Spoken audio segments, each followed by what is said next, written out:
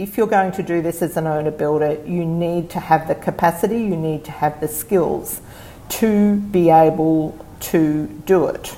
You're listening to the She Renovates podcast. You're listening to She Renovates, the podcast for women who want to renovate to create an income and a life they love.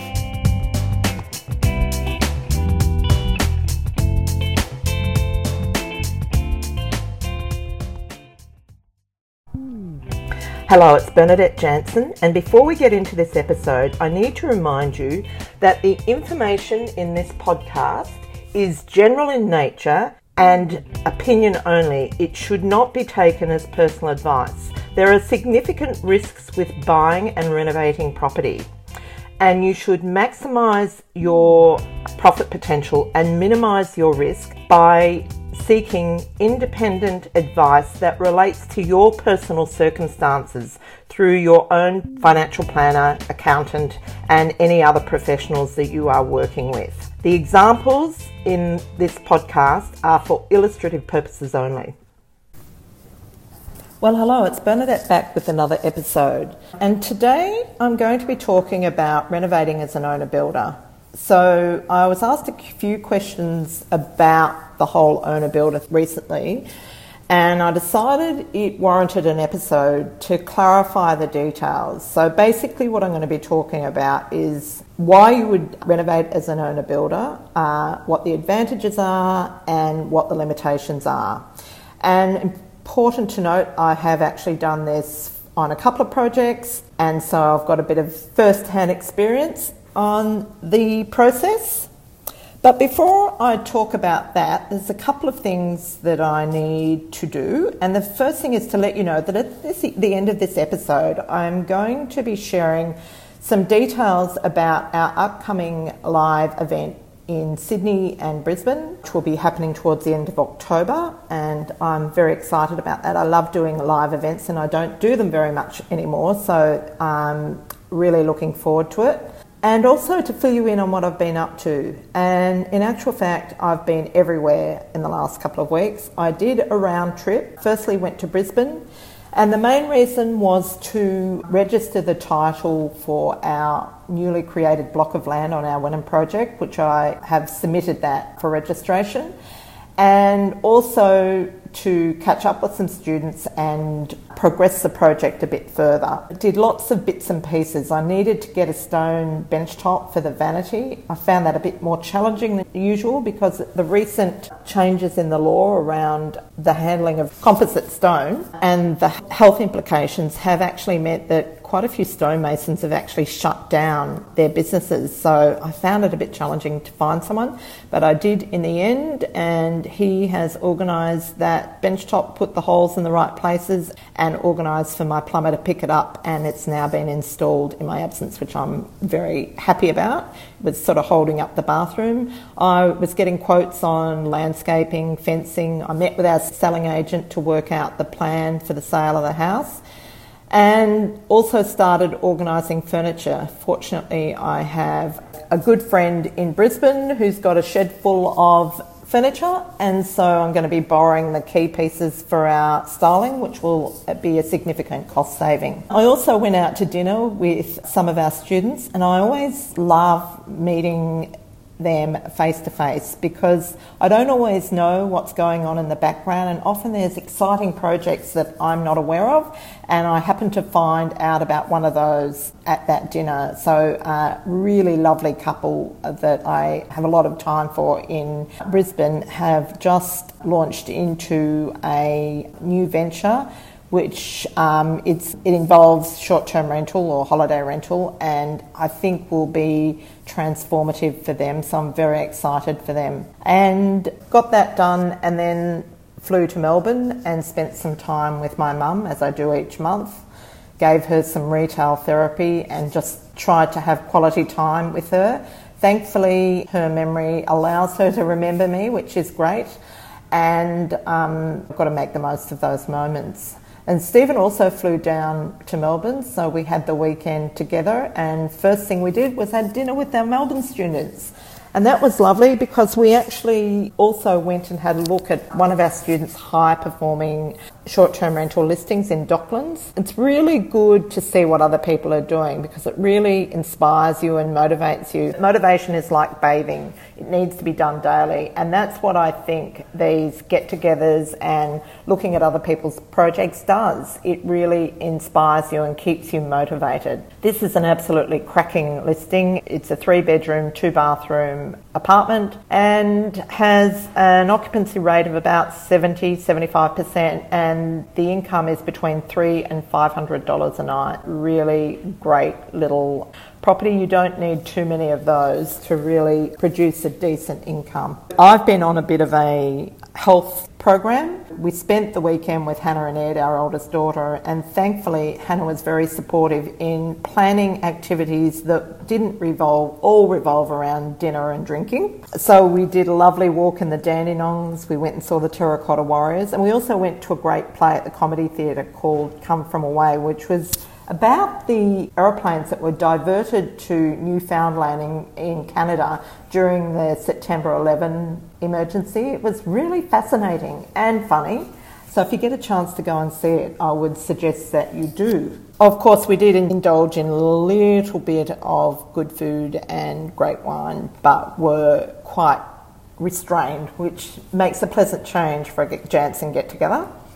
And of course, then when I got back to Sydney, it sort of hit the ground running because we'd made a decision to put the Bondi apartment that we renovated with our son David on the market, and so had a couple of late nights getting the place zhushed up and the styling finished, so ready for photographs, which are happening today. And then also we have another property which has been on long-term rental, decided to switch that over onto Airbnb, so another couple of days giving that property some love too. So that's now up and the listing's going. So yeah, it's been full on. That has been my life. So let's get into owner building. Why would you do a project as an owner builder? And to be honest with you, my experience has been that you do it if it's your own home. There are some states that don't require you to live in the property, but generally speaking, this is a process that's been created for people who want to project manage a renovation on their own home. So when you are doing a serious renovation, like a structural renovation, you usually need either planning or development approval or a complying development certificate. And that requires that you engage a builder, and that builder's licence goes into the application. Now, when you choose to do it as an owner builder, then it's not the builder's licence that goes into the application, it's the owner builder permit or certificate. So then you take the role of what a builder would normally do in managing the project. Now, it doesn't mean that you don't need a licensed builder, you probably do. But that person then becomes just another one of your trades, but you're actually project managing the process. Now, in this episode, what I want to do is talk a bit about the advantages and the disadvantages, sort of outline what you're responsible for, and then give you an overview of the process. So it will just be an overview because it does vary slightly from state to state. As I mentioned, there are some states, I think Tasmania doesn't require you to live in the home or require it to be your family home. It's one of the nuances of the variations from state to state. And at the end of the episode, you'll be able to download a cheat sheet which will include the link to the relevant site where you can go and find out the exact details for your state.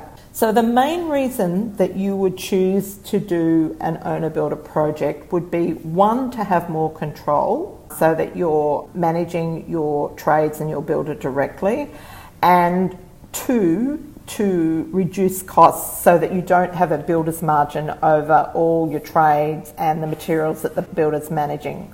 But the thing is, there is work involved in it. So the reason a builder puts a margin is because it takes time, energy and effort to actually manage that process. If you're going to do this as an owner builder, you need to have the capacity, you need to have the skills to be able to do it. So some of the responsibilities of the owner builder are, firstly, that you're going to have to get the relevant permissions or permits from your local council or through a private certifier or building surveyor, depending on your state.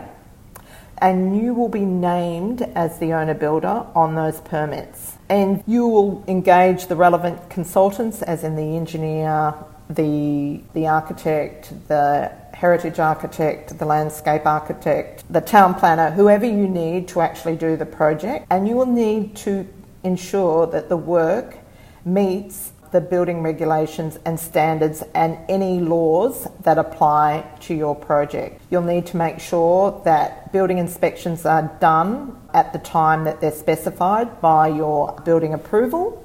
And you'll also be required to obtain domestic building insurance or homeowner's warranty, whatever it's called in your state, except in Tasmania where it is optional. So basically, you're the project manager. Now, I want to talk to you about some of the limitations because this, I think, is where you need to have your eyes wide open. So as I mentioned, for most states, it's limited to your own home. But there's also a limitation on the number of times you can do it, and generally it's once every 5 or 6 years. So if you're renovating to improve your financial position, it's probably not really going to be something that you're going to be able to utilise. But the main issue with it is that you're required to warranty the work, and that's what the domestic building insurance or homeowner's warranty insurance is for. The thing is that you're required to provide a warranty for up to around 6 years in most states. And the problem is that the insurance, which is, it comes under different names. It's home building compensation in New South Wales. It's home indemnity in WA. It's home warranty in Queensland. So there's a whole lot of different names for it, and there are different thresholds for when you need it. So as in New South Wales, threshold is 20,000. Once you work, the contract goes over 20,000, then you need to invest in this insurance. But the problem with the insurance is it doesn't insure you, it insures the homeowner. So if you were to sell your home within that warranty period and something was to go wrong in that renovation, you would be required to warranty it. That insurance only kicks in if you or the person warrantying it has either died, has gone bankrupt or gone missing, basically. That's the only time that insurance comes into play. From that point of view, being required to provide the warranty on the work, I think, is quite limiting. It's certainly not something I want to deal with. Incidentally, occasionally you might find a licensed builder who might offer to do your work with you obtaining a owner builder certificate, so do it under your owner builder certificate, and I would suggest that that's a very bad idea. If you're using a licensed builder, you should actually require them to provide the warranty for the work and also the insurance. In terms of the process for actually utilising the owner builder process, in most states you need to do owner builder training. Now, I can't remember which state it was, but there is one state where you're not required to do it. It's voluntary. Actually, it's Victoria. It's voluntary, but I would suggest that if you're planning to manage a substantial renovation on your home, then it's a good thing to do because it teaches you good project management skills, the appropriate legislation that you need to be aware of, the occupational or work health and safety requirements of a project. So basically how to be a good project manager. You can do the training online. I've actually done it and found it really great value. And once you've done it, you get some sort of documentation to say that you've completed and passed. Then you take that documentation to the relevant organisation and apply for an owner builder certificate or permit. Now, in New South Wales, you go to the Department of Fair Trading. In Victoria, you go to Consumer Affairs. So the cheat sheet will help you with where you need to go in your state. And you get the relevant document that will be submitted with your application for council approval or for a complying development or similar. Once you have got that. So on that goes your permit. Usually that's accompanied with a homeowner's warranty information as well. And then you're set to go and you can go off and manage your project. So you can probably see how that process is not going to work where you're doing renovations to build wealth. Certainly will work in your own home, particularly if you're not planning to sell. And just to recap, basically why you would do it would be to have more control over your project and to keep your costs down, so by managing the project yourself. Why you would not do it, probably three main reasons. One, because in most states you're limited to your own home.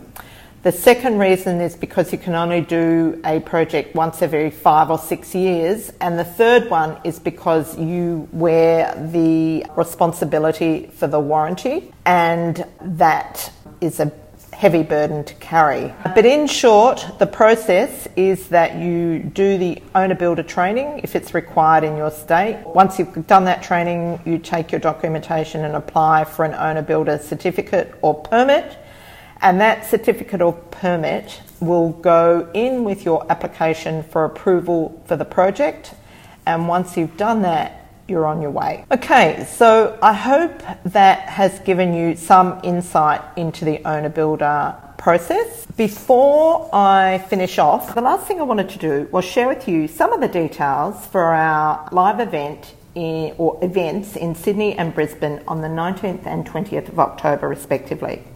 So I've teamed up with 3 friends and we are going to be putting on an amazing day of training on various elements of building wealth through property. We're going to be talking about small development, we're going to be talking about high cash flow through Airbnb and lots of other things. We're just finalising the details now and tickets will be available shortly, but I wanted to do something really special for my podcast listeners and my community.